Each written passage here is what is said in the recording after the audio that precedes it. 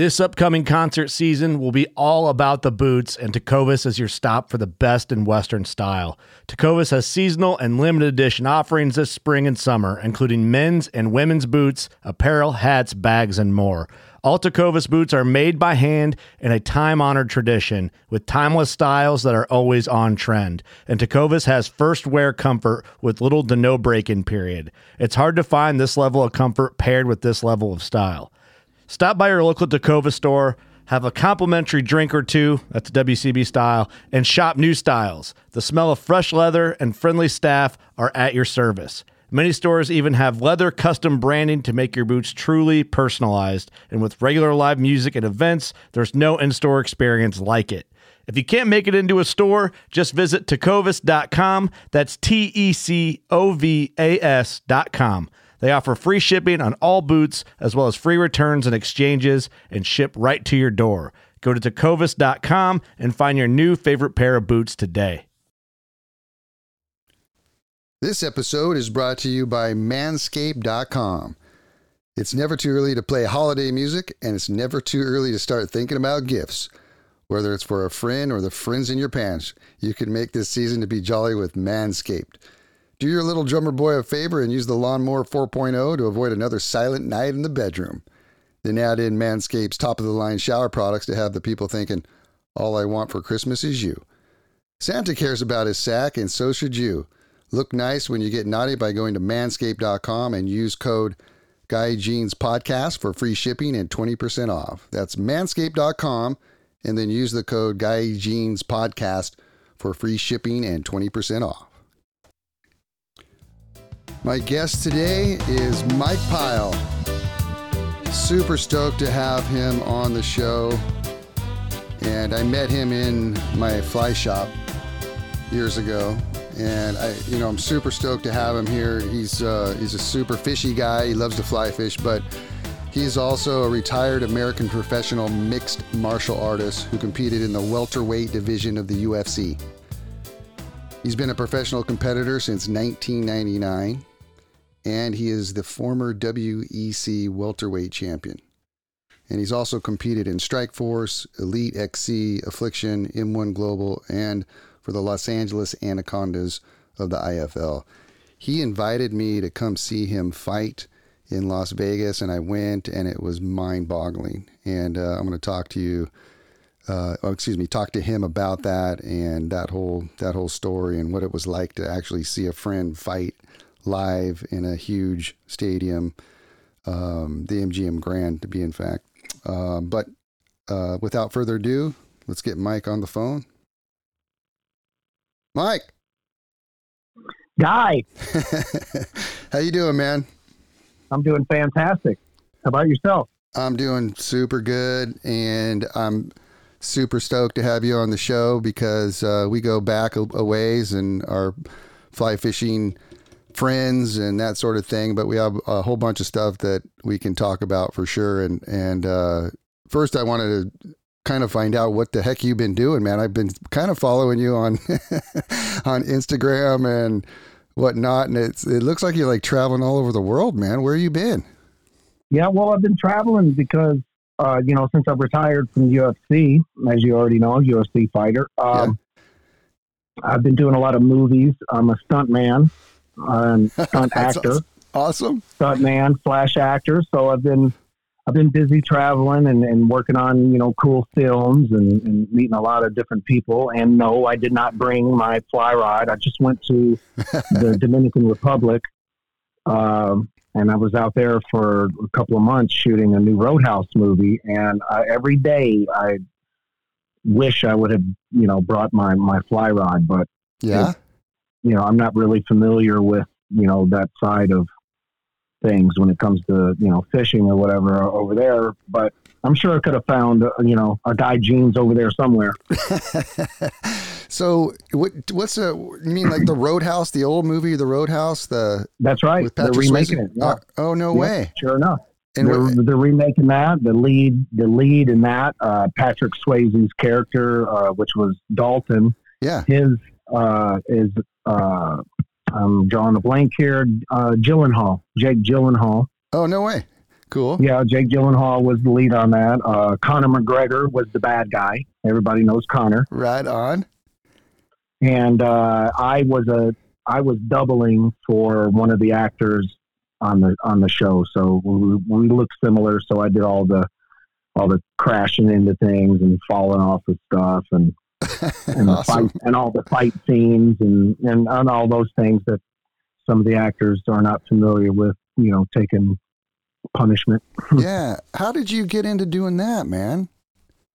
Well, the way that kind of occurred, a friend of mine, which is Randy Couture, his friend was a coordinator, a stunt coordinator on movies in New York. And we all sat around the table one night after a fight. I don't remember whose fight. It was someone's fight. And he's actually a judge in the UFC. Uh-huh. And so we all made friends. And then, he hit me up out of the blue. He said, "Hey, what do you think about, film? And you want to come in and maybe get thrown over a table on a Bruce Willis movie or something?" I was like, "Well, sign me up. Let's go." So, he brought me in and I earned my credentials to be able to get into the SAG. What SAG is a guild. It is a union, right? So I got in with that one job, and I've just been, kind of trucking along throughout my career. I'd pick and choose sometimes that I'd be able to go and leave home and not have to train for a fight and things like that. Right on. And yeah, so it was cool. It's just, and it's, people like to sit down and talk with fighters. They think they're interesting and they want to know you and they want to involve you in other things because, you don't get to meet a lot of fighters on this planet, and sit and talk with them or fish with them or, right. Stuff like that. They're different breeds. So it's interesting to folks. So especially in the movie industry. Are you actually, are you getting hurt, or is it kind of like, is it all kind of like planned out where you don't get hurt? Or are you getting hurt every once in a while? Yeah. Okay. So yes to that answer. Every once in a while things do hurt. But, let's say Guy Jeans walks into the fly shop and he's the bad guy and Guy comes in and he says, "This is my fly shop now," but he's got two goons with him that's standing beside him. Yeah. They don't say anything and they just start, shooting. They just look mean and menacing and they don't really, those guys, sometimes those are the roles that you get where you're the bad guy. Yeah. You're right. You don't really do much. You don't talk, you just do, and you do a little fight, grab somebody, throw them over the fly counter and whatever. So that's the way that could play out. But then there are some times where, like for instance, in this example, I was doubling, in Roadhouse. I was doubling this actor where, Jake Gyllenhaal needed to come running at me and spear me into a wall and crash into the wall. And then I go down a flight of stairs and then he, kicks me and then does this and that and the other, which, a lot of actors aren't up for that. So that one did hurt, and that one hurt. It hurts the first time, right? But now the director says, "Okay, well, could you, when he slams you into the wall, maybe do this instead of doing that? Okay, do it again. Boom. Okay, now that was great, but this time, don't let your foot come up so high." I don't know, just small things that these directors want and whatever. So now you got to do it 10, 15 times. So now you've been speared and slammed into the wall 10 or 15 times. So yeah, you get a little sore. Yeah. And you get it hurts, but it's just like being a kid, guy. It's like being a kid and playing war out in the back with a stick, and you act like you get shot and you fall and you roll down the hill. Yeah. You know what I mean? I love it. Yeah. And with all my training over the years, I know how to fall down without hurting myself and how to roll over and not, you know what I mean? It's I have a lot of body awareness. Yeah. So, What- you keep yourself from getting hurt, but you make it look like it hurt. You make it look like your back broke in half. You make it look a certain way, and it's all camera BS. What other stunts or shows have you been on, or you're doing, or anything that we can see out there? Well, the most recent was Roadhouse. No, the most recent was a Netflix show here in Vegas. There's a show called what was it? Obliterated. Uh-huh. So that was the last one. Time before that was Roadhouse. A lot of times I was a zombie on Fear of the Walking Dead, Tales of the Walking Dead. Awesome, dude. Men in Black 3. I was in Men in Black 3. A couple of Jason Statham films. Safe. Uh-huh. What else? Dude, several TV shows. Yeah. Yeah. Several. Yeah. Isn't that crazy that that your career would take that route? That's just so cool. Well, I'm glad it did. Yeah. And yeah, it is crazy. So excuse me. Yeah. But What about you have to have a certain skill set to be able to, have, a company, a movie company say, okay, we're going to come in and spend this money on you, and we're going to fly you in and do this, that, because you have a special skill set. Yeah. And they believe in you, and you go out, you perform. It's, it's rewarding at the same time. But yeah, it's painful, but not always. So are you getting any speaking parts at all? Yeah. Sweet. There was there every now and again, they'll say, hey, what's Mike? Whenever guy slaps this guy over the rack of leaders over here, you tell him, yeah, that's what you deserve. Yeah, that's what you get. Uh-huh. Say a little something or whatever. Nice. That would be more the stunt acting, but I've done acting as well. I've had a couple of lead roles in Universal Soldiers. Regeneration is one of them. Nice. With Jean-Claude Van Damme. Dude, you know what's so I got to work with him. That was awesome. Awesome. You know what's so cool about that is the residuals, man. Oh my God! Don't get me started. The free money, I call it. That's right. You know all about it. Yeah. You know all about it. Yeah, it's crazy, man. I've done a couple commercials or whatever, and I wasn't expecting anything, just whatever, and then free money comes in, and you're like, whoa, trip out on what's this from? A little Christmas present in the mailbox. Yeah, so it's so cool, man. Yeah. So I was and what's comforting also is, I'm sorry, I stepped on you. No worries. Go ahead. Yeah, what's comforting about it too is, yeah, you do have those resids, and you also have, the residuals. You just get surprised. You go out. Oh, and you also, it's a union too. So you're building credits. You're building up. You get some insurance. So it's a great environment. It's a great business. It's lucrative. Yeah. If you're working constantly, if you're just going from one job to another, which is good, but I got my 9-year-old here. When they're 9, you don't want to be gone too much, but he's going to get older, and his dad go away, and he's going to have his own little thing going. But for now, it's a little hard sometimes being gone. But Sure. I know it's all for the best. Yeah. Oh, I'm so happy for you, man. That's so cool. Yeah, thanks, man. I was thinking, and maybe you can talk about it, but how did we meet? Well, do you remember? I went fishing. I went fishing in Kern, California, and I went to a place called Kern Fly Shop. Yeah. And I needed to know.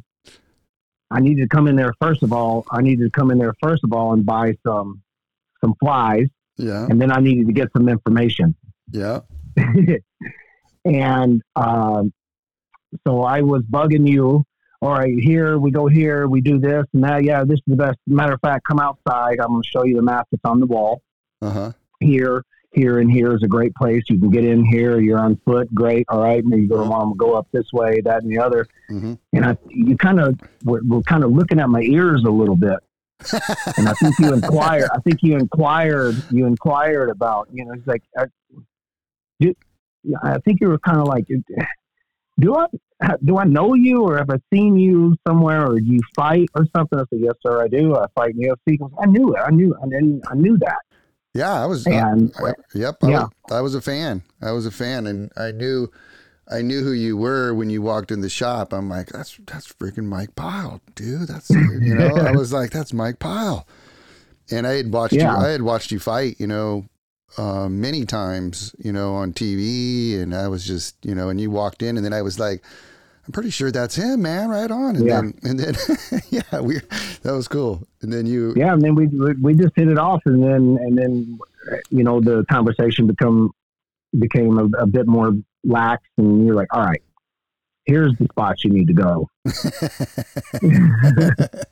Yeah. And then I came out another time, and you go, you know what? The hell with it. I got the day off. Let's go, boys. I'm going fishing. Coming with me? I said, damn right, I'm coming.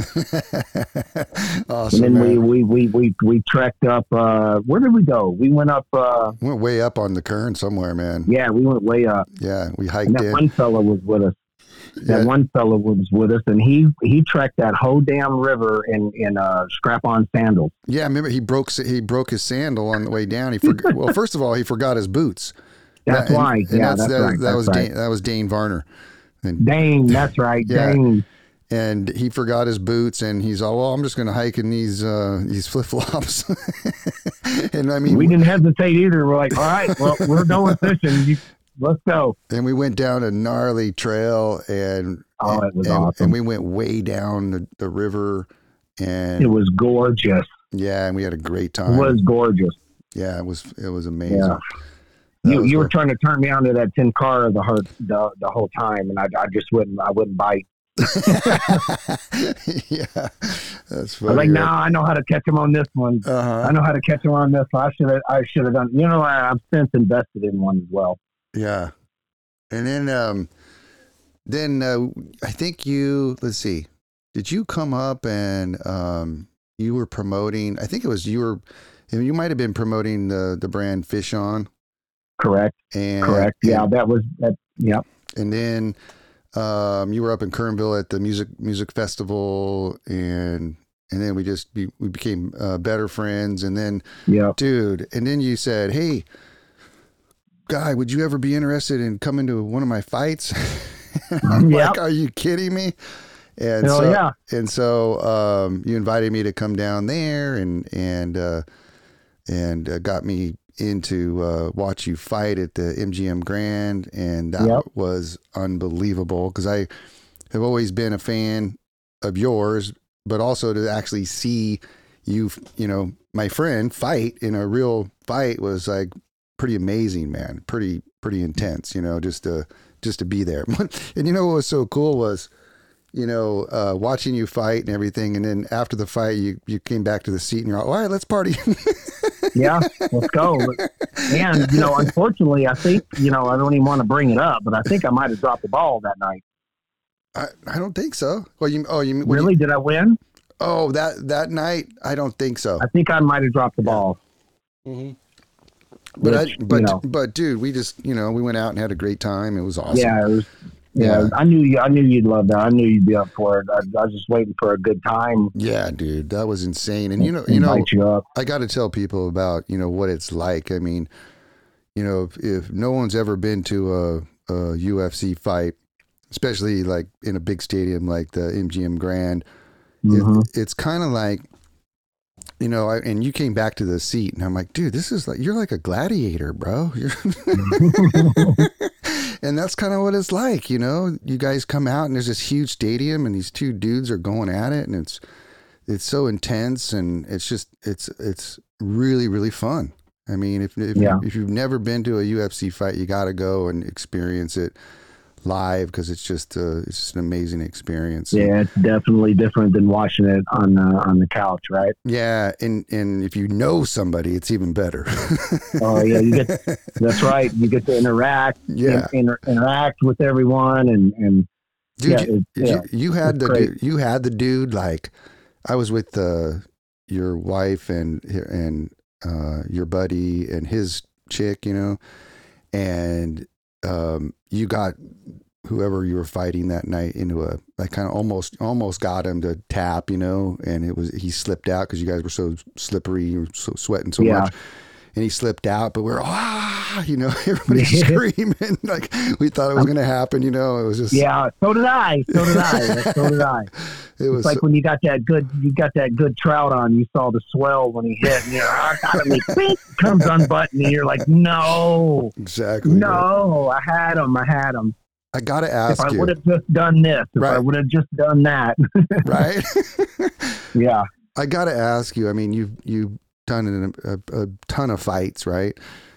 And close to 50. Yeah, exactly. And what I mean, do you get nervous going out there like right before the fight? Is it something that you're damn straight? You just are just nervous. I mean, you got to be nervous. It's just crazy. You have to be. You know, I use the analogy as like, okay, there's a strip of forest right through here. Mm-hmm. There's no tigers in there. Just get to the other side. And so you're just going to be just nice and lax, and you're going to be chill, and you're going to be cool. But if you know there's a gosh damn tiger in there, you think you're going to be nervous, and you're going to be high alert, and you're going to be stealthily moving around trees. You're going to be very alert, and you're going to be in the moment. You're going to be, you're going to be very alert. Your eyes wide. You know, you'll be in the moment. And if you're not in the moment, then that moment will be taken away from you really quick. Next thing you know, that tiger's got you, meaning the fighter, right? Yeah. If you don't have those kind of those nerves is what keeps you alive and keeps you moving, keeps you motivated, keeps you in the now.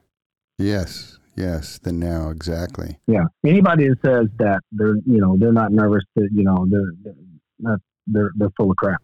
Yeah. I mean, there's a man going to be standing in front of you, and he's going to be trying to knock your head off, and it's probably not going to feel good. You know, right. You're going to get kicked in the legs. You're going to get kicked in your body. You're going to get kicked. You're going to get punched, and it might not be the first round that one or the other falls. You know, it could be all the way into the third round. Mind you, these are 5-minute rounds. You get 1 minute rest in between. Now you've walked out. It's third round. You've already taken some punishment, and he's taken some punishment. No, you know. Yeah. We're ready to get each other out of there. Somebody's got to go. Yeah. you know. So, yeah. Do you ever? I mean, when you go in, I think I talked to you about this one time before. Is like, you cannot. You have to be, in control of your mental state. Like you cannot. It's almost like. I think we were talking about this where you cannot get like mad. You have to like stay, focused. Like like some fighters get like really mad and, like lose control kind of a deal. And you were talking about, I think you were talking about this one time where you're saying, you have to be in control. It's a game, and you have to be really aware of what's going on, and you can't let your emotions take control. Otherwise you're going to lose it, right? That's right. You'll make critical mistakes out of frustration, anger. If you want to try to be mad about the situation, it's not really a good. It's not a good problem solver, right? You have to throughout all the chaos, it has to be controlled. There's controlled chaos that's going on, and over the years you develop a numbness to the actual danger that's there, and just accept it, and just make sure that you are correct in your form. So meaning like if I throw a punch, I'm going to make sure the other hand's not in my pocket. All the way down to my waist. I throw one hand, and now I'm totally open. Yeah. And that's where sometimes you'll get caught up, and he'll get you good. Something hurts a little bit, and "Oh, you son of a gun, I'm coming to get you," and then you'll make a bad mistake, and you'll open up your defense. You'll get a little reckless, a little careless, and everyone's seen it that's familiar with, either boxing or any combative sport, that, you begin to, throw these big haymakers that are trying to just finish. You're exhausting yourself. Now you're missing the guy, and you miss him by 100 yards. Yeah. And now you got to try to make up for that. And then now he hits you twice after you missed him, and now he's up. You have to find a peace within all that chaos. And, that's the art behind it. That's where everyone is different, and how they handle the pressure, how they handle, maybe taking a very hard leg kick that really takes you out of the moment, where your rhythm is not there anymore, or you're not synced, where you're not in sync like you were a minute ago, and now you're having, or maybe he kicks, tries to kick you in the head, and maybe you kind of block it, but damn, that felt like a baseball bat went across both my arms, and now they're kind of numb and tingly. Like, what do I do now? Mm-hmm. You got to be able to just shake it off and rely on, your past experience, and just keep trucking forward, and just eyes on the prize, man. Eyes on the prize the whole time. Mm-hmm. Is there? Oh yeah, That's hard to do. It's hard to figure that out.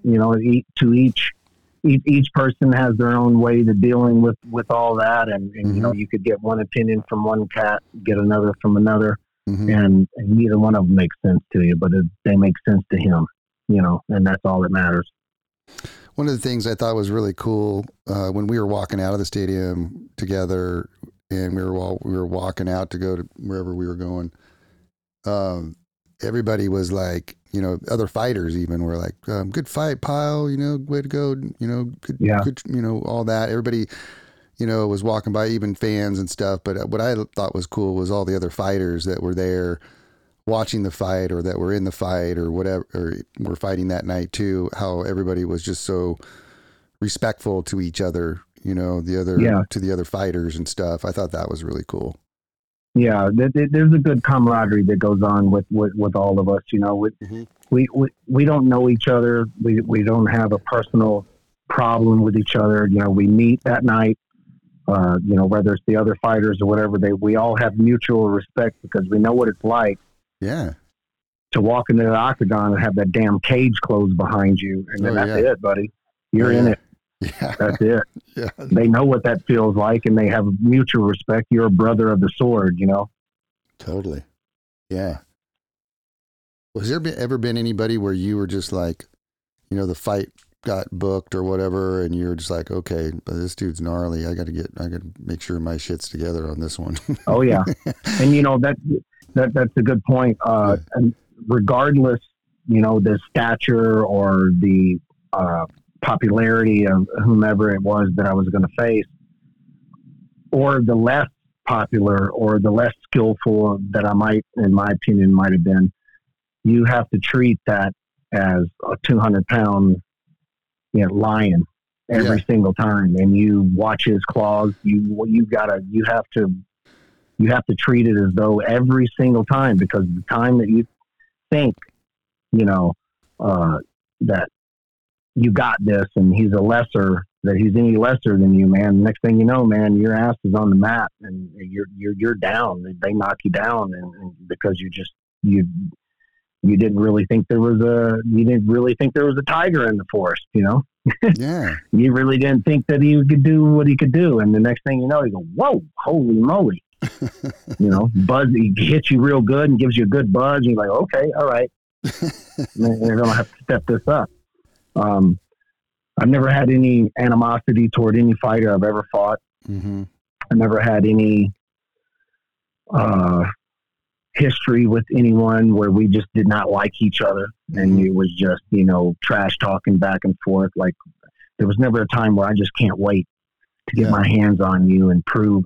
It was always just about myself. I want to prove to me that I have sharpened my skills over these certain month, and I've gotten better since the last time. I'm the better me walking in here tonight than I was the last time. Whether I won or lost, I'm a better Mike Pyle walking in this time. And if you just stay focused on that and stay focused on crafting your skills and not worry and not keeping up with the Johnsons, and just do you, because that's what you can control, right? I can't control what, how hard the other guy's training or what if he's, working on flying arm bars and, and this, that, or the other. I can't worry about all that, because now my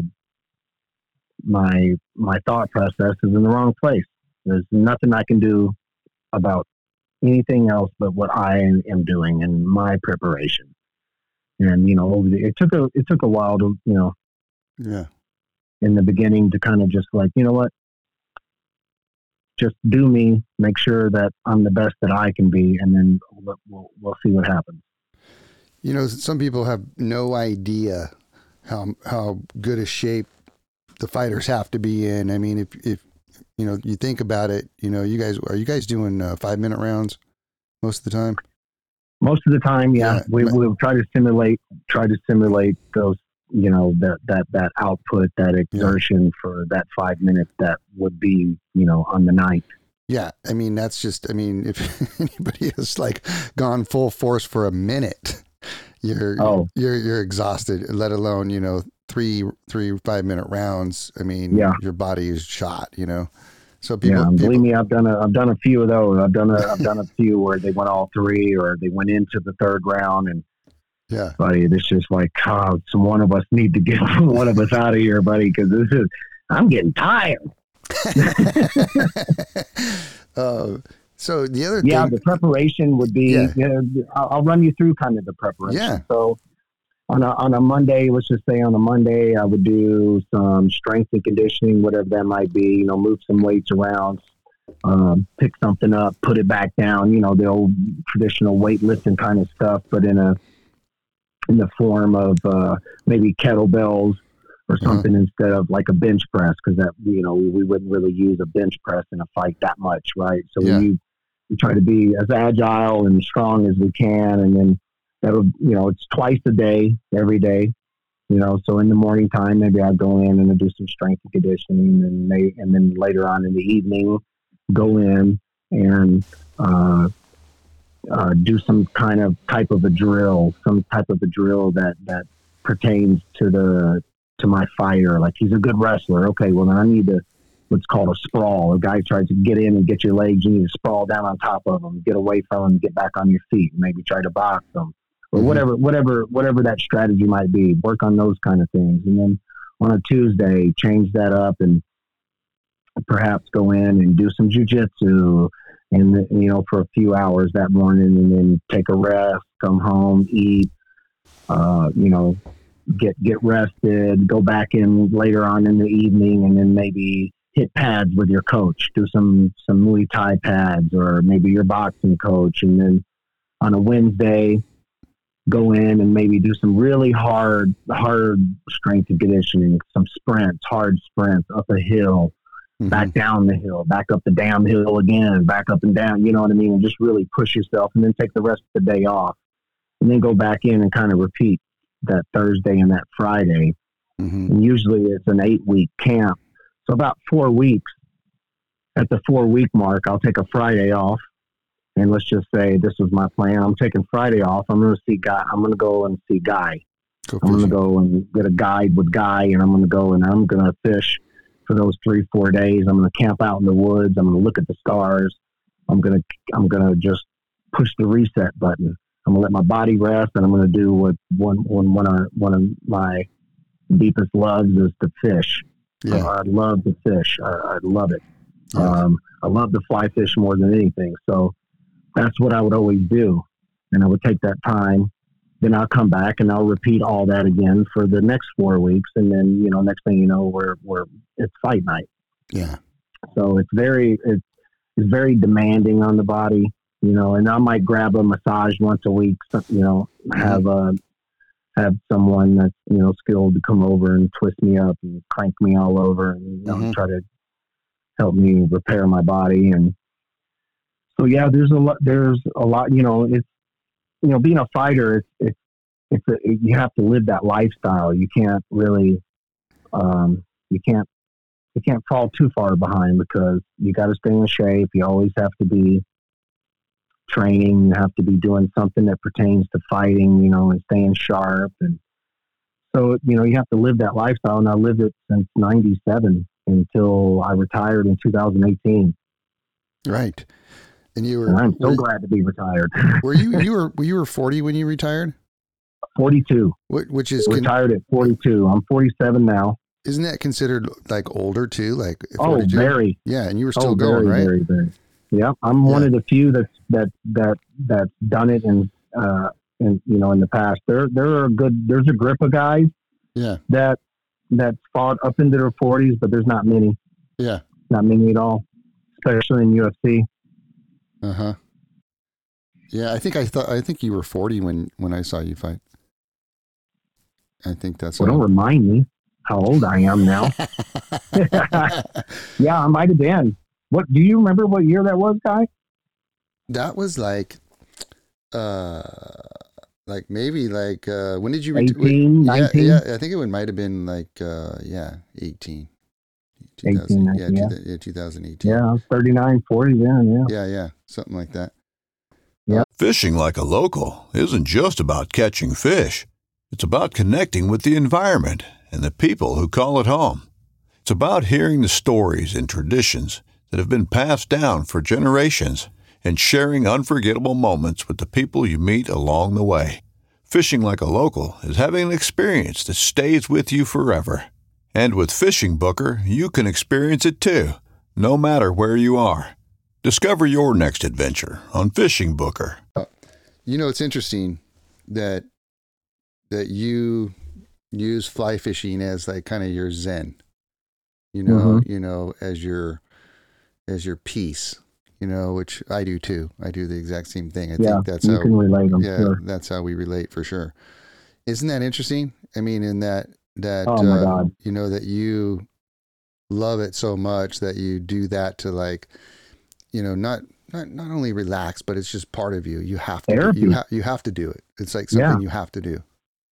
Yeah, and you have to. I was talking to somebody about this, and they like, do you always have to fish? And I'm like, yes. Yeah. Yes. The answer is yes. I was like, yes, I do.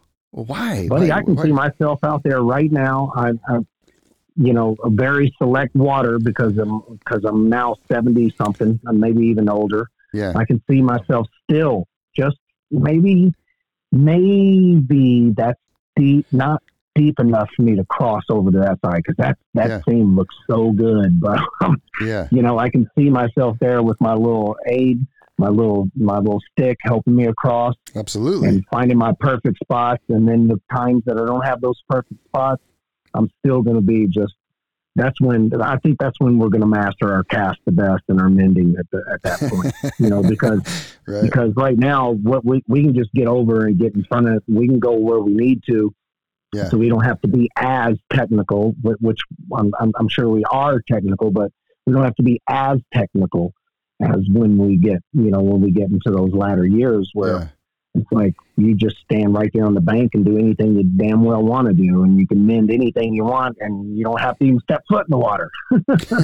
That's right. Absolutely. Yeah. Just float. I can see myself there. Yeah. Yeah.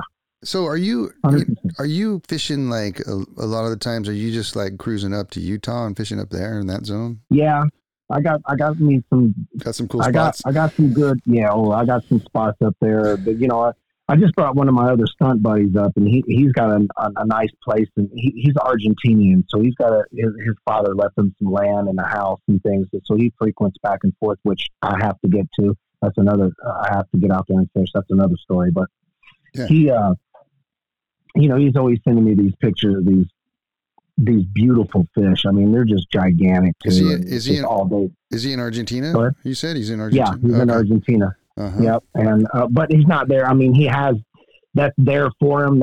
But he still works out here, and he lives 2 miles down the road from me. But I'm always, I've always been telling him, I was like, man, I have this spot, man. I got this little slum buster that I tie up, and I got a little sparkle in there. And I'm telling you, this is a small stream, but you'll be very surprised at these damn close to 2 foot fish you can pull out of there every now and again. You can get some 2022s for sure. A couple of days. Oh, okay, let's do this. Let's go. And it's this little spot up in the Painwood area, I'll say. Yeah. And buddy, it's out of this world. It is gorgeous. Yeah. And it's in the middle of nowhere, and the fish in there are ferocious. They just love to hit a streamer. I mean, you can nymph them if you want, but it's streamerville there. You swing a size 8 up there with a little bullet head on there to get it down. No sinking line, just floating line. And just cast up, quarter up a little bit, and let it sink, and you just get to stripping it. And buddy, hang on. That's killer, man. That's so cool. It's just gorgeous. The thing, and here's what I want to do. One of my buddies, we were up there, and we were so damn tired of catching them on them damn streamers. We were switching things up, so he switched to a mouse pattern. And holy cow, buddy, these fish were coming out of the water a foot in the air. Awesome. They were coming up and bang and flopping out of the water and coming, and you can imagine the joy on our face when we seen that. It was like a 22-inch brown that come up out of the water to try to stun that mouse and come back and try to get him. And I was yelling at him too. He come up, boom, and he hit it. I was like, don't strike. I said, leave it. He's coming back. He'll come back. Sure enough, man, he come back because he thought he stunned it, right? Come back, grabs it. And we were on some good fish that day, man. And that place is absolutely great. Were you guys fishing like in the middle of the day, or was that kind of like in the evening, or that was morning? Middle of the day, guys? That was middle of the damn day, man. Middle of the day. That's interesting. Sure was. But it's got no pressure. There's no trails along the side of it. There's no, there is trail. Yeah. But it's game trail. Yeah. You're not going to find a leader packet lying around. You're not going to find anything. You're just killer. It's pristine. It's untouched. I've been fishing out there about, 10 years now. I've ran across maybe 3 people, and one of them was a rancher that just came up on his big black horse, herding some of the cattle around. Mm-hmm. We sat and talked for a little bit at breakfast, gave him some bacon and eggs, and we sat and had some coffee. And he was telling me about, how he comes out here and fishes with his kids, and it's great. It's just a great spot, man. It's so cool to be able to have something like that, outside of Vegas, to be able to go to and enjoy, with no people. I mean, what's that like? That must be insane. So cool. What about, have you gotten into any of the, like the local stuff there around Vegas, like any of the striper stuff or any of that, like in Mead, or is it Mead? No, I haven't. Yeah. I haven't. And probably because I haven't been introduced to the right people, you know what I mean? I haven't, crossed paths with someone that has the knowledge. Yeah. Or else, yes, 100% I'd be out there. Yeah. 100% I would. Yeah, because I've heard that, is it Lake Mead that's right there? Yeah, Lake Mead is there. Lake Mead has stripers. Colorado flows into it. Yeah. And then down below the dam, what is that dam? That's a big old dam that you guys have there. And then Hoover. Hoover Dam. Then down below that, there's stripers and other stuff. There's big ones. Yeah. Oh, there's big ones over there. But those guys, they like to troll with, like big 6-inch trout, because they release from the hatchery. They'll bring in and they'll release, and those guys hit on those release times. They'll come up and they'll start trolling when they put the fresh batch in. Yeah. And buddy, let me tell you, there's one. I'm just not going to go out there and conventional fish like that. It's nothing wrong with it. Nothing wrong with it all. But I don't get to work my line. I don't get to work my. I don't get to cast, and it's just not my thing. But holy moly! Yeah. Let me tell you, these guys, they smack some big stripers up there, some big ones. Right below Hoover Dam? Uh-huh. Yeah, I'd be into that, man. Oh yeah. I love going striper fly fishing up in the Delta, and I've done it down towards Laughlin a little bit, and the smallmouth and the largemouth in the river there. Yeah. I love all that stuff, man. I do too. Yeah, I do too. You know what I wish we had? You know what I really wish we had? For my boy to be able to, fight, 20, 30 fish a day. I wish we had some ponds and some smaller lakes around here that had, bluegill population in there, because you could just go and just kill them, especially when they're on the bed, when they're sitting on the bed in July or June. You can see, 3-4 foot of water, just roll cast up, let it sit, watch the indicator just kind of go down.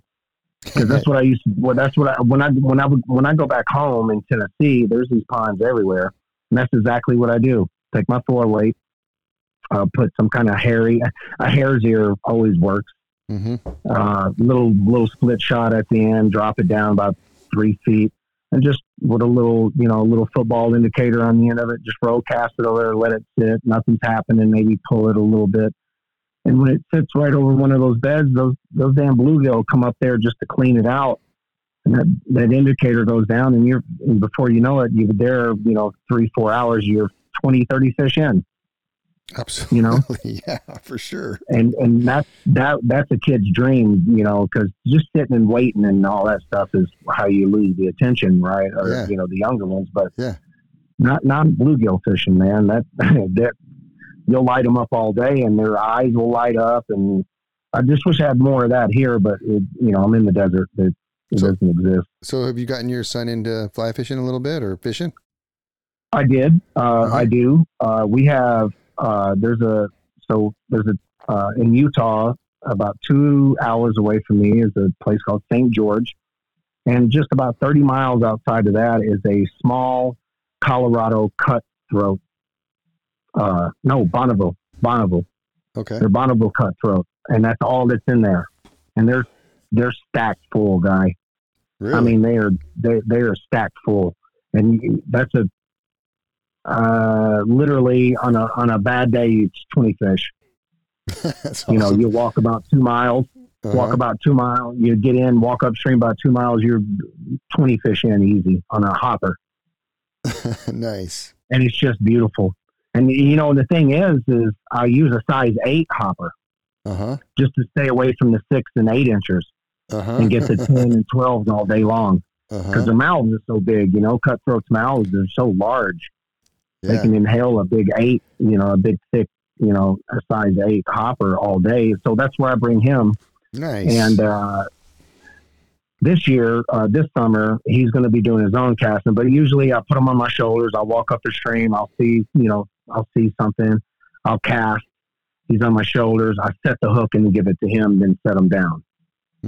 Right. But now he's getting so damn heavy. I can't carry the big old dude around anymore. And he's going to have to get, you probably, the stream is, 10 feet wide at the best, average, 6. So 8 feet of line out, you just pick it up, give it a couple, false cast, one false cast, and it's right back in the water. So sweet. He's doing pretty good. Yeah, he's doing pretty good. There's not a lot of casting involved, but there's enough to where he can learn, the cadence of the swing, of the cast and things like that. So, I could be there fishing in 2.5 hours, bare feet in the water. Nice. That's not bad, That's not bad. Does he have a fly rod yet? Does he have a fly rod yet? Oh yeah, he's got a 3-weight. Oh yeah. What's he got? I think I got that. I got it from you, the Redding. The Reddington? Yeah, Reddington. Yeah, my bad. Yeah, Reddington. Yeah, I think I picked that up when I was out there last. That's like perfect. You had some deal or something going on there, I think, and I bought a 3-weight Reddington for you. Sure did. Awesome, man. So that's what he's been using? Yep. That's so cool. Isn't that cool, man? Yep. That's the best. Oh, I love it. Dude, he's gonna remember that for the rest of his life, man, and he's gonna pass it on to his kids and all that. So how did you get into fly fishing? Well, I got into fly fishing because and nothing against Lake Mead or anything like that. I'm just not I can't run around and chase fish on a fish finder and try to find the structure and all that. I've just never been about that. I went fishing a few times out here, went striper fishing, did this, that, and the other. And it was just such a large body of water. Yeah. And I was so lost. Like, I want to catch some damn fish. You know what I mean? Yeah. Yeah. And Absolutely. I'm not buying a boat. I'm not buying, all the things that you need, which, hey, it's still fishing and I will do it, but just not on my own boat. But so back and forth doing that. And, Jason, my old business partner with Fish on Energy, which kind of depleted through the, unfortunately, the pandemic kind of killed us. Uh-huh. So with that being said, he was just like, dude, he was like, I've been wanting to fly fish forever. And I was like, me too. I also want to. And this is 2007. And he goes, well, to hell with it. Let's go to Bass Pro and let's go get a rig. There's Utah has some places when we'll figure it out. Let's do it. So we did that, and we got out in the front. We got on the front there, and we're casting, trying to hit the car. All right, now hit that headlight. Now see if you can hit that headlight. Unbeknownst to us, we're tearing the hell up out of a damn fly line on the asphalt. Right. We don't know what we're doing, but we're figuring it out. And then we started doing some trips together. Nice. And then we went to the place called Duck Creek Village for one of the first times, and I was using the caddis, and I immediately started to get into some fish, and I just had a knack for the cast or whatever. I understood to be a little more delicate, and not be so heavy-handed with everything, and it just came natural. And then I was like, okay, this is the way to go. The large bodies of water and all that. I like these streams. I like being able to walk in the water. I like the sound of it. I like what's around me. I like the adversity that it gives you. You got to cast this way. You get hung in trees. You got to stay out of that. Mm-hmm. It was a challenge, and that was it. I fell in love with it. I had already loved fishing to begin with. I grew up fishing, and sitting and waiting with bait, and bass fishing and all the ponds and stuff, and all that. But man, I'd always wanted to fly fish, and so Jason and I, that's what we did, and then we started getting better, and we started to catch more fish, and then we went to where did we go? I forget that Miracle Mile. What's the Miracle Mile? Yeah, the Platte. Did you guys go to the Platte? No, not in Colorado. No, it's the other one right there in Cali. Oh, you're talking about the Walker. Walker. Yeah. That's right. Yeah. So we went there, and we're just getting skunked, and we ran out of zebra midges. And at the time, I just began to tie. I mean, we're losing stuff all over, and we're getting tangled up, man. We're we're trying to false cast with Bob with the indicators and shit on our damn. You know what I mean? Yeah.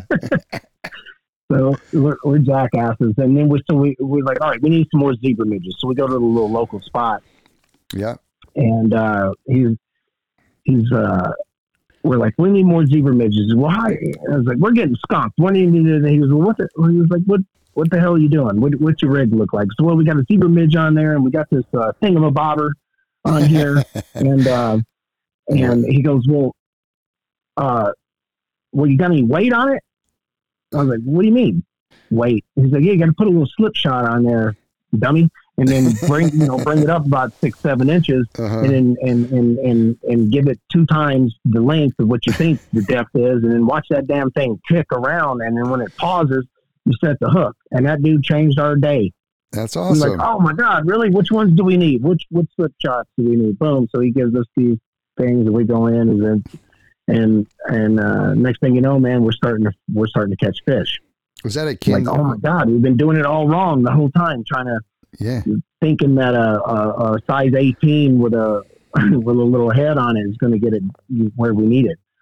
And so, yeah, he changed our day and changed everything. He changed everything for us that day up there at the Walker. Was that? And then we started figuring it out, started adjusting and, you know, doing the depth and this, that, and the other. Next thing you know, we're catching fish, and then we started going to different places and learning more techniques from, you know, guys like you that are willing to help knuckleheads that come into their fly shop and think they know how to fish, and they're doing it all wrong. And you give them one simple thing, and it just changes. It just changes their whole perspective and their whole, you know, idea of what it really takes to you know, produce a trout, which are not easy to catch, and you know, in the beginning. Was that Ken's Sporting Goods that you went to? It might have been, man. It might have been, but that I wouldn't remember. Is it like that part? It was like a market / fly shop. Yeah, It sounds like Ken's Sporting Goods. Yeah, it probably was. Yeah. See, I mean, that's how fly shops should be. You know, just help people out. And stoke people out. You know, so they can have a good time. You know. And we were there for 2 days. We were there for 2 days, and people are catching fish. We're like, what the hell is going on? Like, we know how to fish. Yeah. And he just asked us a simple question, like, well, what's your rig? You know? Yeah. He's like, no. And I think maybe, I might even been putting that damn slip shot so damn all the way down there close to the zebra midge, like right on top of, you know what I mean? He's like, no, you can't do that. Yeah.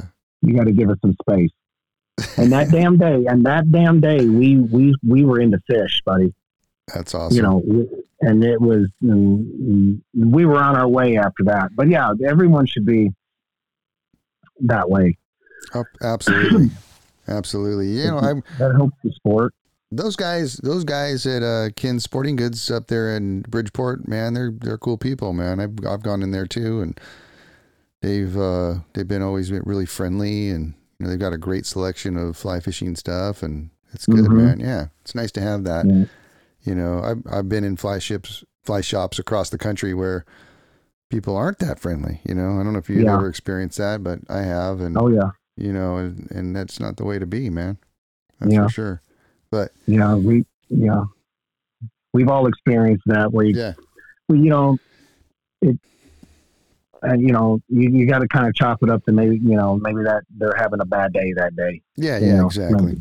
Maybe, you know, their damn battery was dead when they got up this morning, and they were late getting in, and then they had a flat on the way, and then they just don't really care to. They don't really care to tell you to put a damn slip shot on your leader, knucklehead. Just you want those 2 flies good. All right. Hey, have you gotten any fighters into fly fishing? Oh yeah. Have you? Gray the Bully Maynard. Yeah. Gray Maynard. I turned him on to fly fishing. So the way that I first turned him on to it was we went to a place called Anemone Creek. That's in Utah. I said, we're going fishing. He's like, I need you to teach me fly fishing. I said, okay, here's the best way I think I can teach you on setting the hook and doing this. About 2,000 feet elevation up on top of this, but below where the stream is that we're camped out on. You take your side by side and you work your way up, and I mean, like, you feel like your side by side is going to fall backwards sometimes. And some of the, but once you get up there, there's 2 ponds that are up there that are just full of fish. And if you can't catch a fish in there, then forget it. You're never going to catch it. You're never going to be able to catch a fish. So I thought, all right, here's my tactic. I'm going to bring you up there. We're going to go up to the still water. We're going to go up there to the pond. And they won't leave a fly alone. So I'm going to put the indicator on there, a little football indicator, right? Mm-hmm. A little tiny shot, and I don't remember, some kind of a green caddis midge or something or whatever. And they just tear it up. And now you just watch. First of all, teach them to load with that roll cast on the water, right? Teach them to pick it up, pop it out there, right? Now do it again. Now just let it sit, let it settle for a little bit. Nothing's happening. Kind of drag it another 2 feet, let it sit, and then the indicator will just it'll bob a little bit. It'll start to move. Now that's when you set, and when you set, you keep your line in your hand. When you set, you start stripping. You know, this is not conventional, so you do like this, and then so we went up there and we just slayed them, drank some beers. Nice, had a good time. Yeah, and so I taught him that, and so then we went down to the to the river, right? To the stream. I said, okay, now it's going to be a little bit harder, but everything's kind of basically the same. And here you go. Like when you get a little, if you think you're getting a bite, don't fling the whole thing out of the water and fling it behind you, and just give a quick little snap, and then you'll know if you got them or not. And then I had them on fish. I had them on fish probably about an hour and being on the stream, just for putting them on that still water first and teaching him to set and roll cast and work his line and things like that. And then that was it. He's been hooked ever since. He's sending me pictures all the time. He lives in Michigan now, so he's up there, and he's always fly fishing. That's awesome, and he's man. addicted. Yeah, he's addicted to it. That's so cool. Yeah. Do you think there's did you know that name, Gray Maynard? Yeah. Oh yeah. Yeah. Right on. Yeah, man. I wanted to ask you also, do you think there's like a relationship between fighting and fly fishing? Is there like something that like is similar as far as like the zen when you're in the in the pocket? Good question. Yeah, I mean, do you feel Good that? Question, man. 100%, because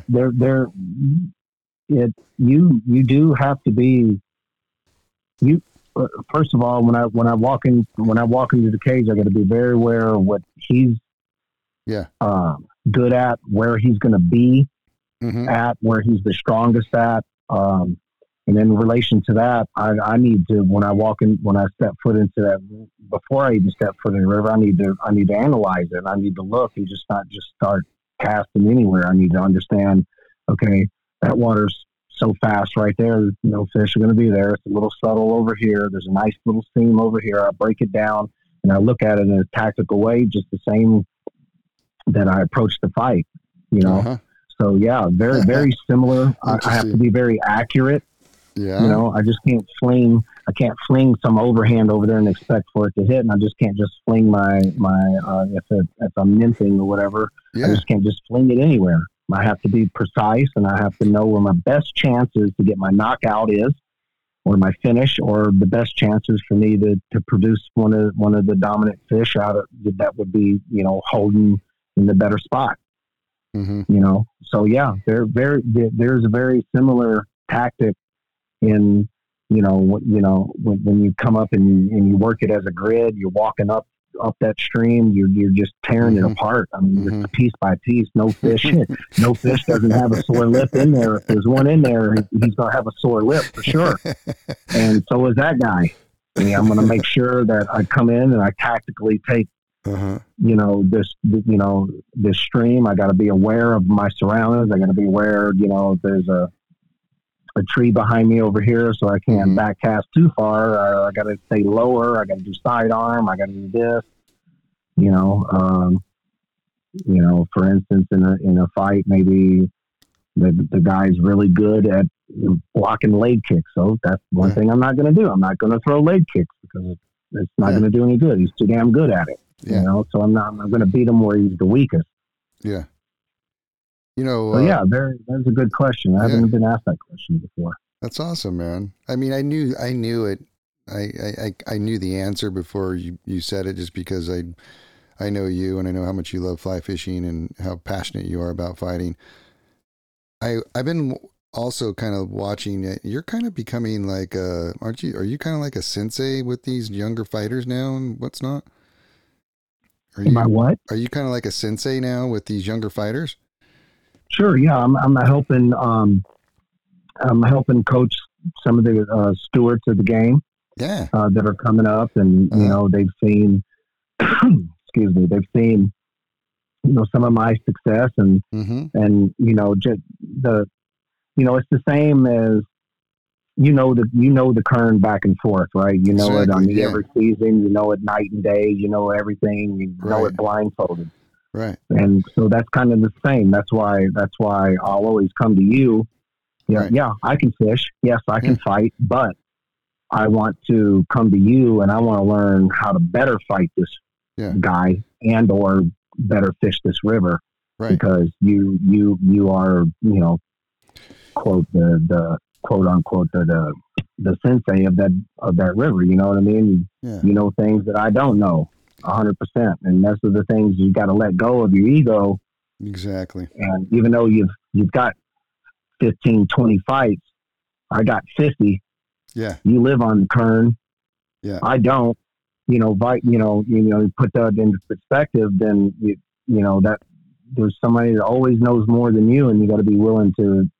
Yeah. Take that information in, and guarantee you'll leave a better fighter and you'll leave a better fisherman. Do those young fighters realize how lucky they are to have you as a coach? Probably, Yeah. but it's not even, it doesn't need to be said. I don't need that affirmation. Yeah. I know what I've done and they know, and it's Yeah. just kind of unspoken. It's a bit unspoken. Yeah. They always show their gratitude. Maybe they come in, they have a coffee for you. Nice. They stop at Starbucks and grab you a coffee. They know what coffee you like, and and that does it all right there. Yeah, no need to speak. Yeah, yeah. You don't have to say a word. That's cool, man. Actions speak louder, right? Mm-hmm. You'd be a good fly fishing guide. Did you know that? Oh, I would love to fly. Oh my God, I would love it. I would love it to death if I had. You'd be good at it, man. If I had that opportunity, I would not pass it up. Yeah. But with all ego aside, I would have to take, a few seasons to learn my fighter, my river. Sure. And you know what I mean? And not. Yeah. Yes, I've caught a lot of damn trout, but have I caught a lot of trout on this river? Nope. Water runs different there. The flows are different. The eddies are different over here. It's different. Yeah. You know what it is. You know how it is. Yeah, man. It's crazy, man. Over the years, I've had the fly shop and the guide service for 20 years now. And what's interesting is, all the different, seasons and the fires and the floods and the muddy water. And, having to deal with all that stuff at the same time. And it's interesting, because of that, I've had to, adjust and, go for different species or whatever it is. And it's, it takes a long time, man. It takes a long time to figure out all the different, aspects of the river. If I'm off the water for, 3 days, I feel like I'm out of touch. Yeah. You know what I mean? I feel you. What the hell's going on here? Yeah. Something's missing. Yeah. It's really strange, And then, that's that desire and that passion that lives inside of you that will never die, Absolutely. And that's what makes, makes you such a great guide, your knowledge and your never give up attitude for, we'll figure it out. We'll figure it out. Yeah. Water's pushing hard. It's ridiculous, but I guarantee you we can find fish somehow. I wanted to ask you one last question. And that is, when you were a little kid, talking about passion, we all have this passion, this drive to be something. And, some of us find it early in life. Some of us find it later in life. And, like you found it, when you were, younger.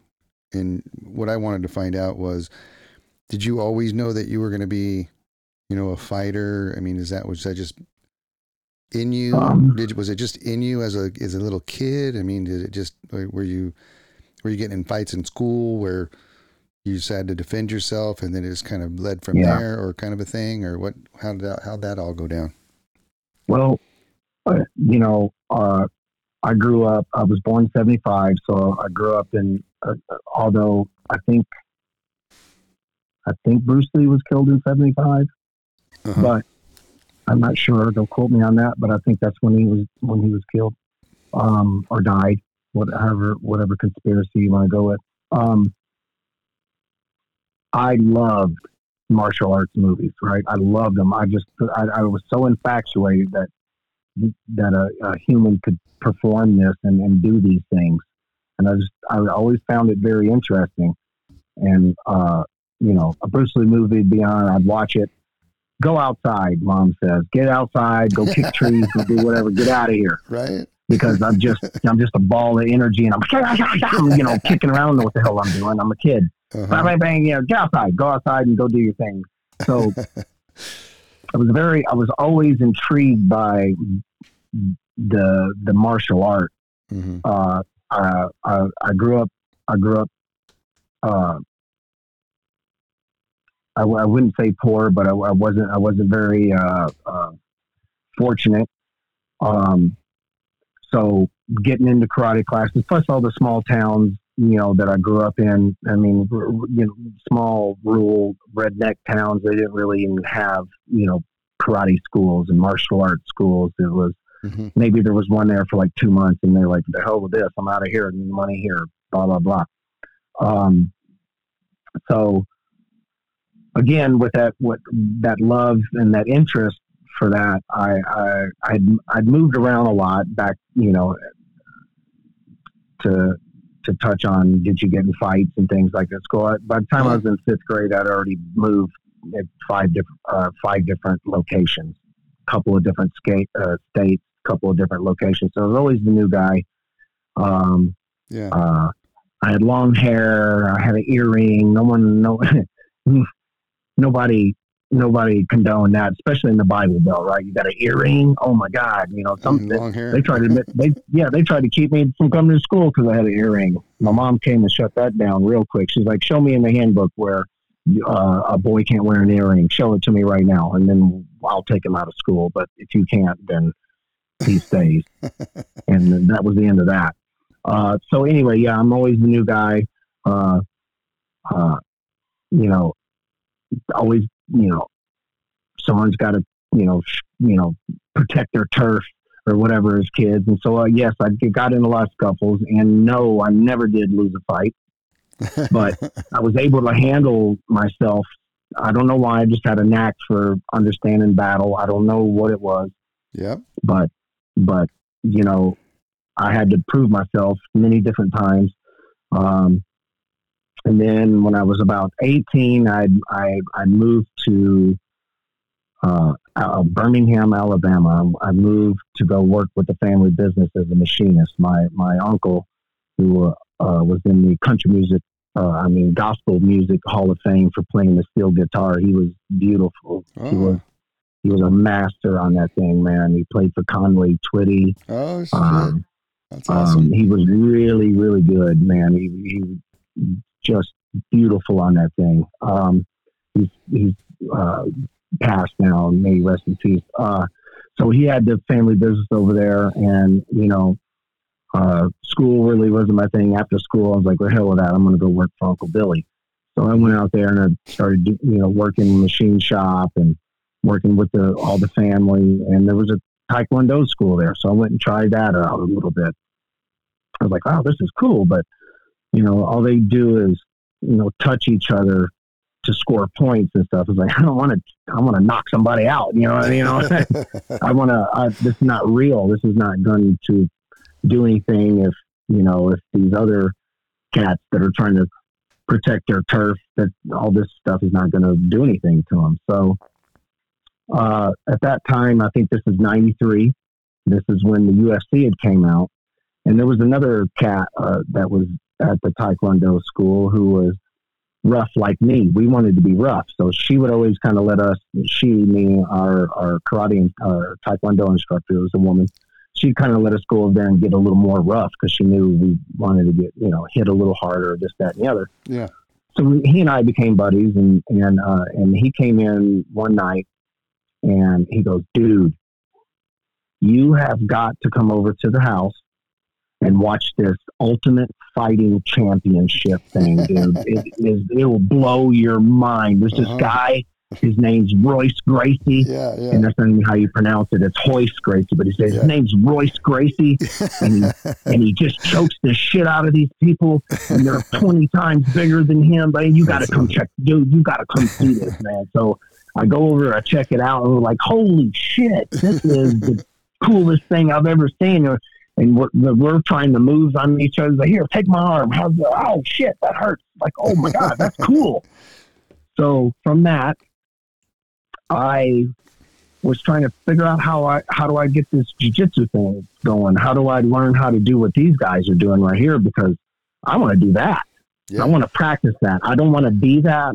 At the time, it was, politically it wasn't accepted a lot in a lot of states. They wouldn't allow it. It wasn't a mainstream, every weekend thing. Right. So, I didn't want to particularly be a fighter, but I wanted to practice that. I wanted to practice the practicality of it.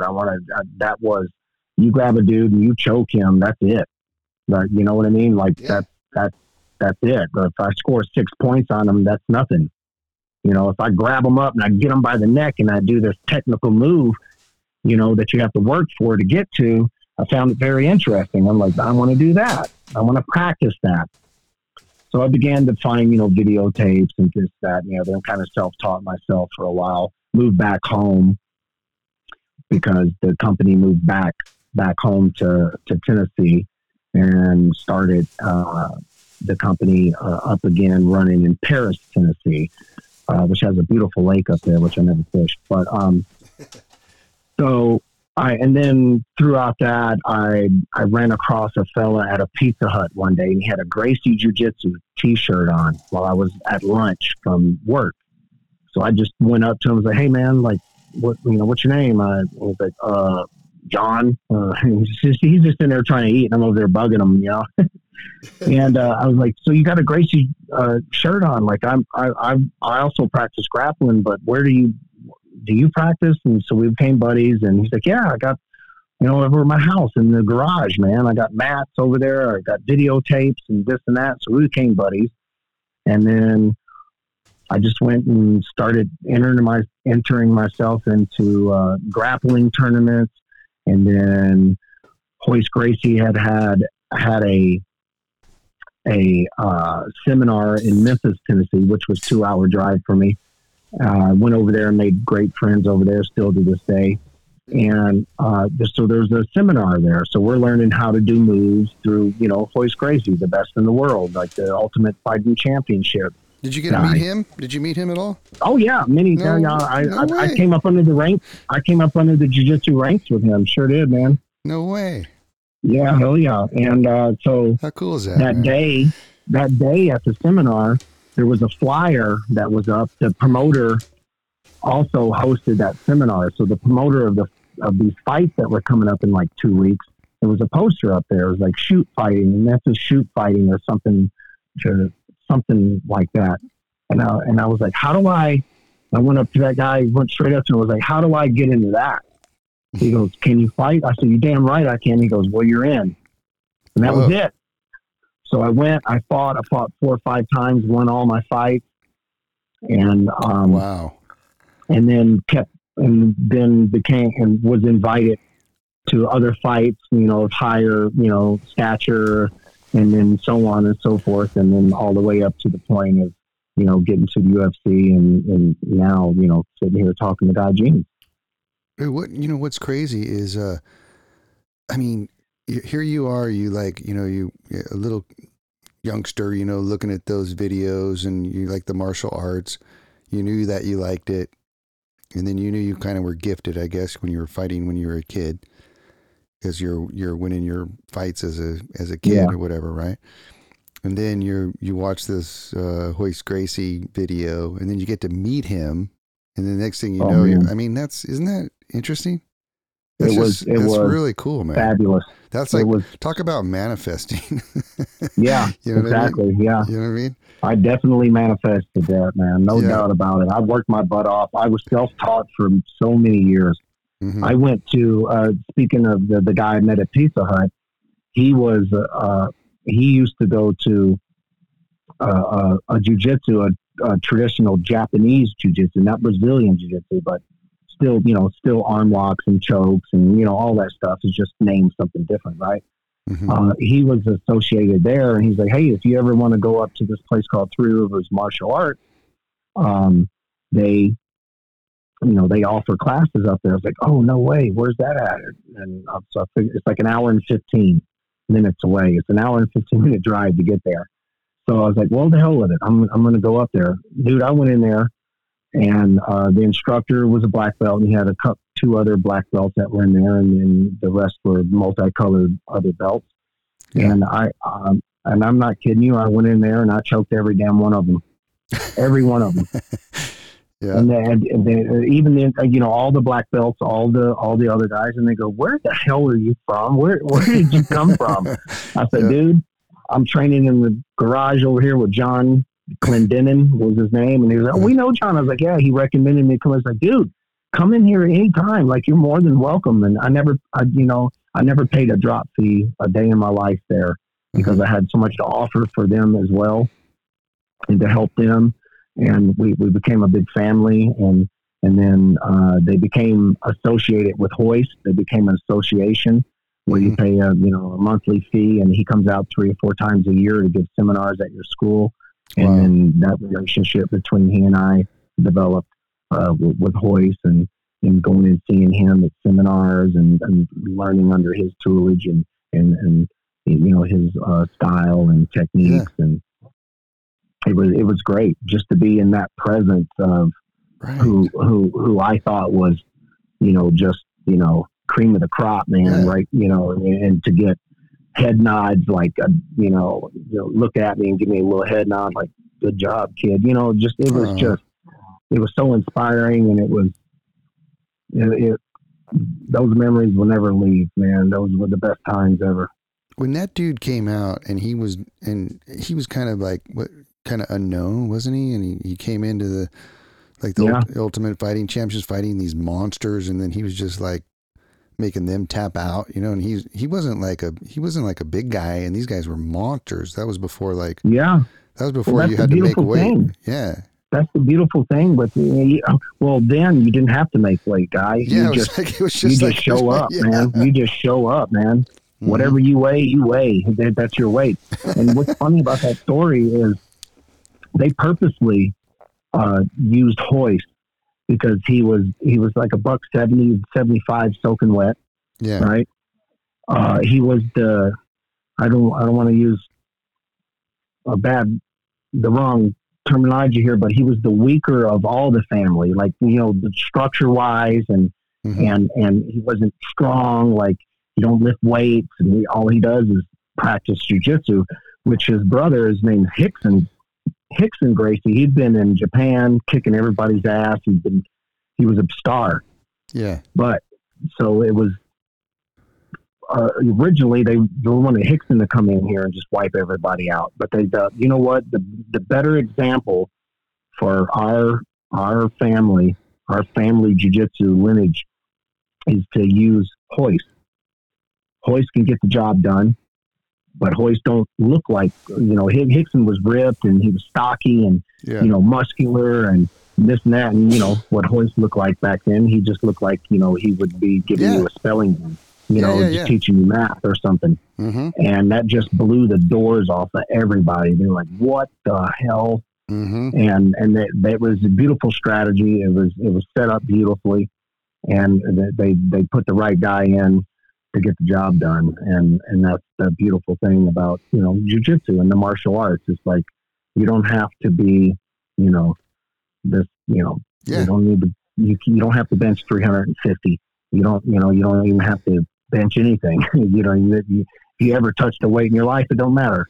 You know, the martial arts gives you great discipline. It gives you great courage, confidence, and it's a great tool for, you know, a human being to be able to have the confidence and you know, if you're sitting in line at Applebee's and somebody just steps in front of you, you know, you practice jiu-jitsu for 4 or 5 years. Not that you could kick the guy's ass or anything. You just say, "Excuse me, the line's in the back. You missed it." You know, and it just gives you that confidence of to be able to just speak. You know, you know what I mean. Like, absolutely. There's probably a crappy example, but it just gives you that it gives you something, man. And that's and martial arts changed my life, and it gave me a path. You know, it gave me a purpose in life It gave me a goal. When I roll out of the bed, my feet hit the floor. I have a purpose. I have, you know, April 17th, I'm fighting, you know, every day it's, you know, to the grindstone, head down and just eyes on the prize, man. And it gave me such structure in life, and it really did give me, you know, a path, and it was a beautiful thing. It was a beautiful thing. I needed it too, because I needed it. You know, Yeah. small town, you know, 3,500 at the best, you know, which that Mid-South, that tornado that went through back there wrecked my town. That big tornado that went through this last season. Yeah. Yep. It took half my town away, gone. I mean, gone. It's not even there anymore. Is that the same one that went through Joplin, Missouri? That one? Oh, yeah. Okay. Probably, yeah. It went through Mayfield, Kentucky. Destroyed that. It went through Dresden, Tennessee, which is my hometown. Okay. It took about a quarter pie, if you would, out of that town. Just boom, maybe even half. Yeah. Not even a quarter, maybe half.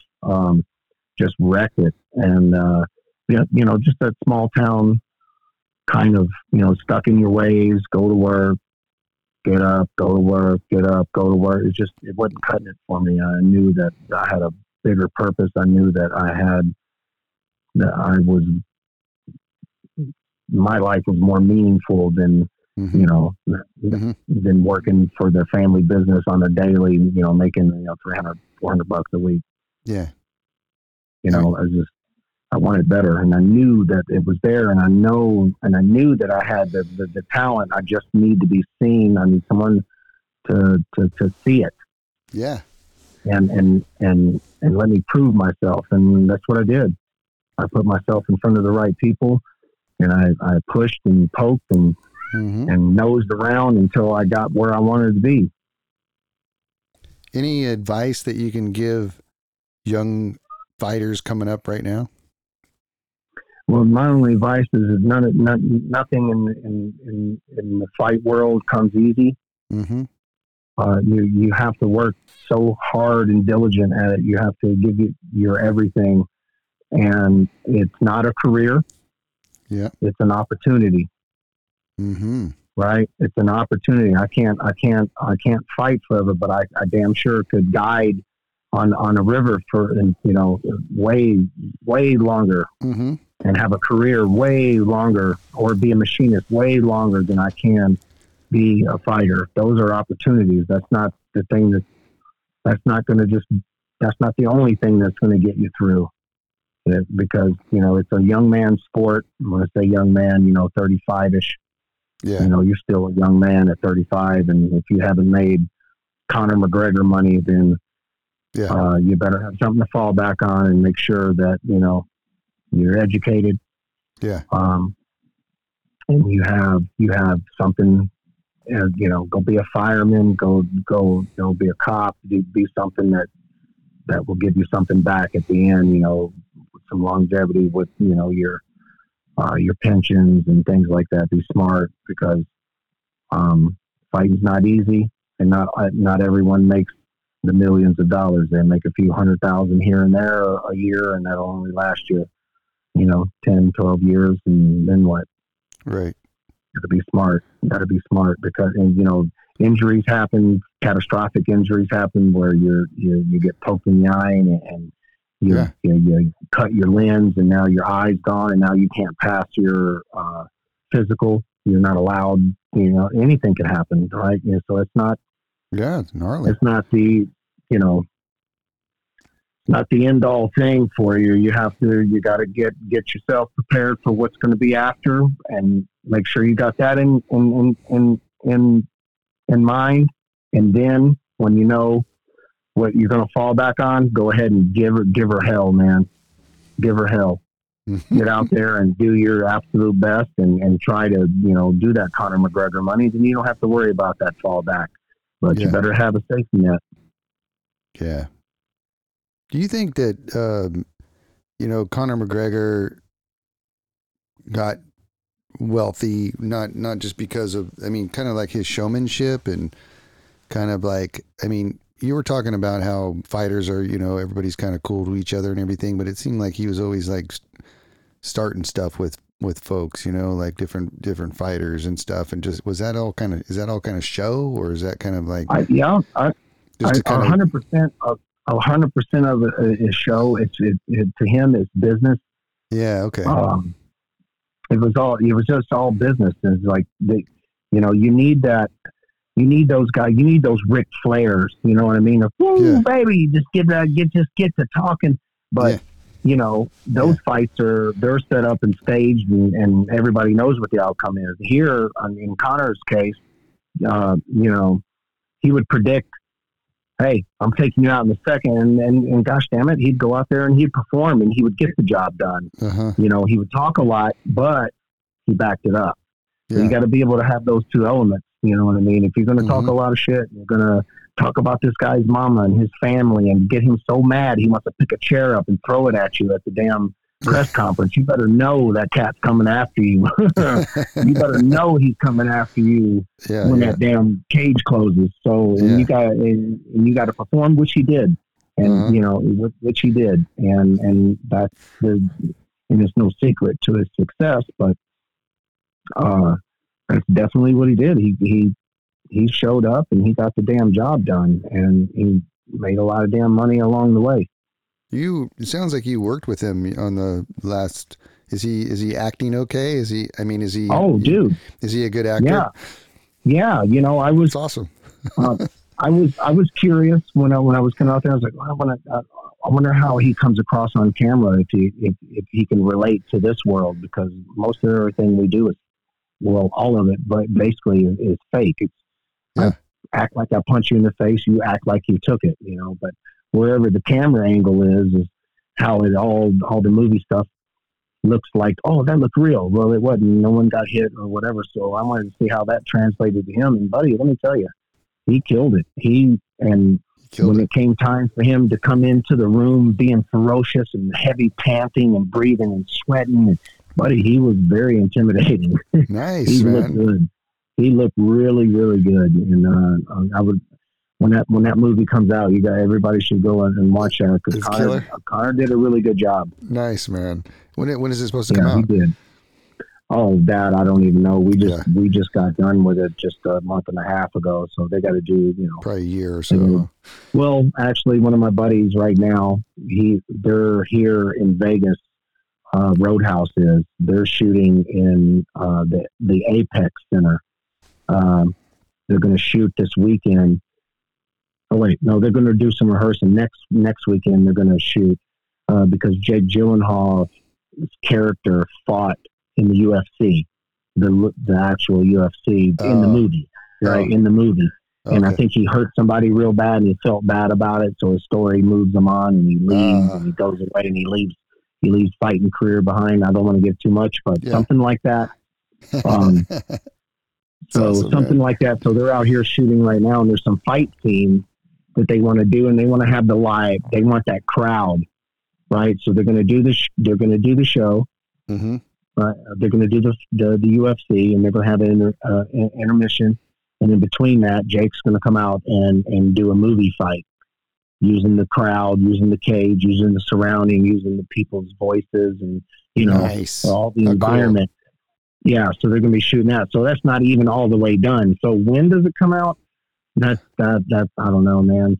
5-6 months maybe. Copy.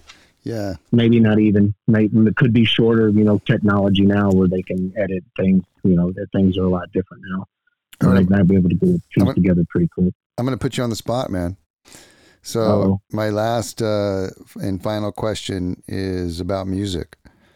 So any particular music that you have been listening to? I usually ask everybody that, you know, at the end, just to kind of find out, like, is there something that you've been listening to, or is there anything that you kind of just listen to whatever? Yeah. The thing is, I'm not very select with that. I enjoy music. Yeah, cool. I don't have a very particular, if I got some of the guys over and we're shooting pool, I like to put on some country. Yeah, I figured Just, that, man. you know. I could have guessed that for sure. Yeah, I'll Right put on. some country music on, and we'll Uh-huh. just shoot pool, and we'll talk crap with one another and bust each other's balls, and just Yeah. So that if there were a go-to, if I Mhm. had a go-to, which that is, you Yeah. know, on Saturdays or whatever, the boys come over, Yeah. I'll put some country on. But I'm not that particular. I won't, you know, like change. I won't Yeah. deliberately go and put it on a certain, you know, channel or put it on a certain playlist or whatever. Cool, man. When's your next? Yeah. What's your next trip? Are you doing any exotic trips, fly fishing? Are you doing anything like that you can think of that you have set in the plans for 23? No. Anything going on? No, well, this year I've fished probably, dude. I probably fished 3 times, man. I've been busy. That's, I'm missing it so bad. Like Yeah. I've been grabbing my old what is it? What is that knockoff White River? Oh yeah. My White River that I got in 2008 is still in my garage, and the line is trash. But I just go, I sit out here in the front, and I'll just cast and hit marks and Good. try different things. But I'm feeling so bad. But next year is going to be different. Next year is going to be. I'm not doing the same kind of year Let's that I did this year. let's plan on fishing together, man. You got it. That I'm going to hold you to it, and I'm Let's- going to come up there, and we're going to fish, and we're going to trap some Sasquatch. Sounds awesome, man. Let's go to where we went before, but let's stay down there and Hell yeah! for a couple nights, and Backpack it in. yeah, let's go do Oh that, man, Let's- I would die. All right. That would tickle my fancy like you wouldn't believe. Hell yeah! Well, let's definitely plan that, man. Let's do that. Let's do it. I would. What's the best? What time of the year you think is the best? I would think. to do that one? I would think July-ish. Would Okay. probably that Mid? would probably be good. Yeah, July would probably be epic down there. And then we can, Heck yeah, then man. we can, we where you come down the bottom of that trail, we can just stay down that right there and just fish up and down Hell yeah! down that trail right there. Wouldn't that be fun? You got it. Oh Yeah. my God, would it be fun? I don't know. It don't sound like fun to me. Well, Mike Pyle, so good to talk to you, my friend, and catch up with you. And I, like I said, man, let's fish together soon, and let's not let so many years go by, huh? You're right, guy. Let's not let years go by like that again. Yeah, I mean, Never again. yeah, let's do that, man. And You got it. thank you so much for being on my podcast, my friend. Your podcast holds the record for the longest. We could probably keep going. Oh, we could go on today. For All right, sure. bro. Guy Jeans, you're the best. All right, buddy. Love you, brother. I Yeah. appreciate it. Love you Thanks too, for bro. having me. Have Yeah, a great man. night. All right, man. We'll talk soon. You got it. Bye bye. All right, bye-bye.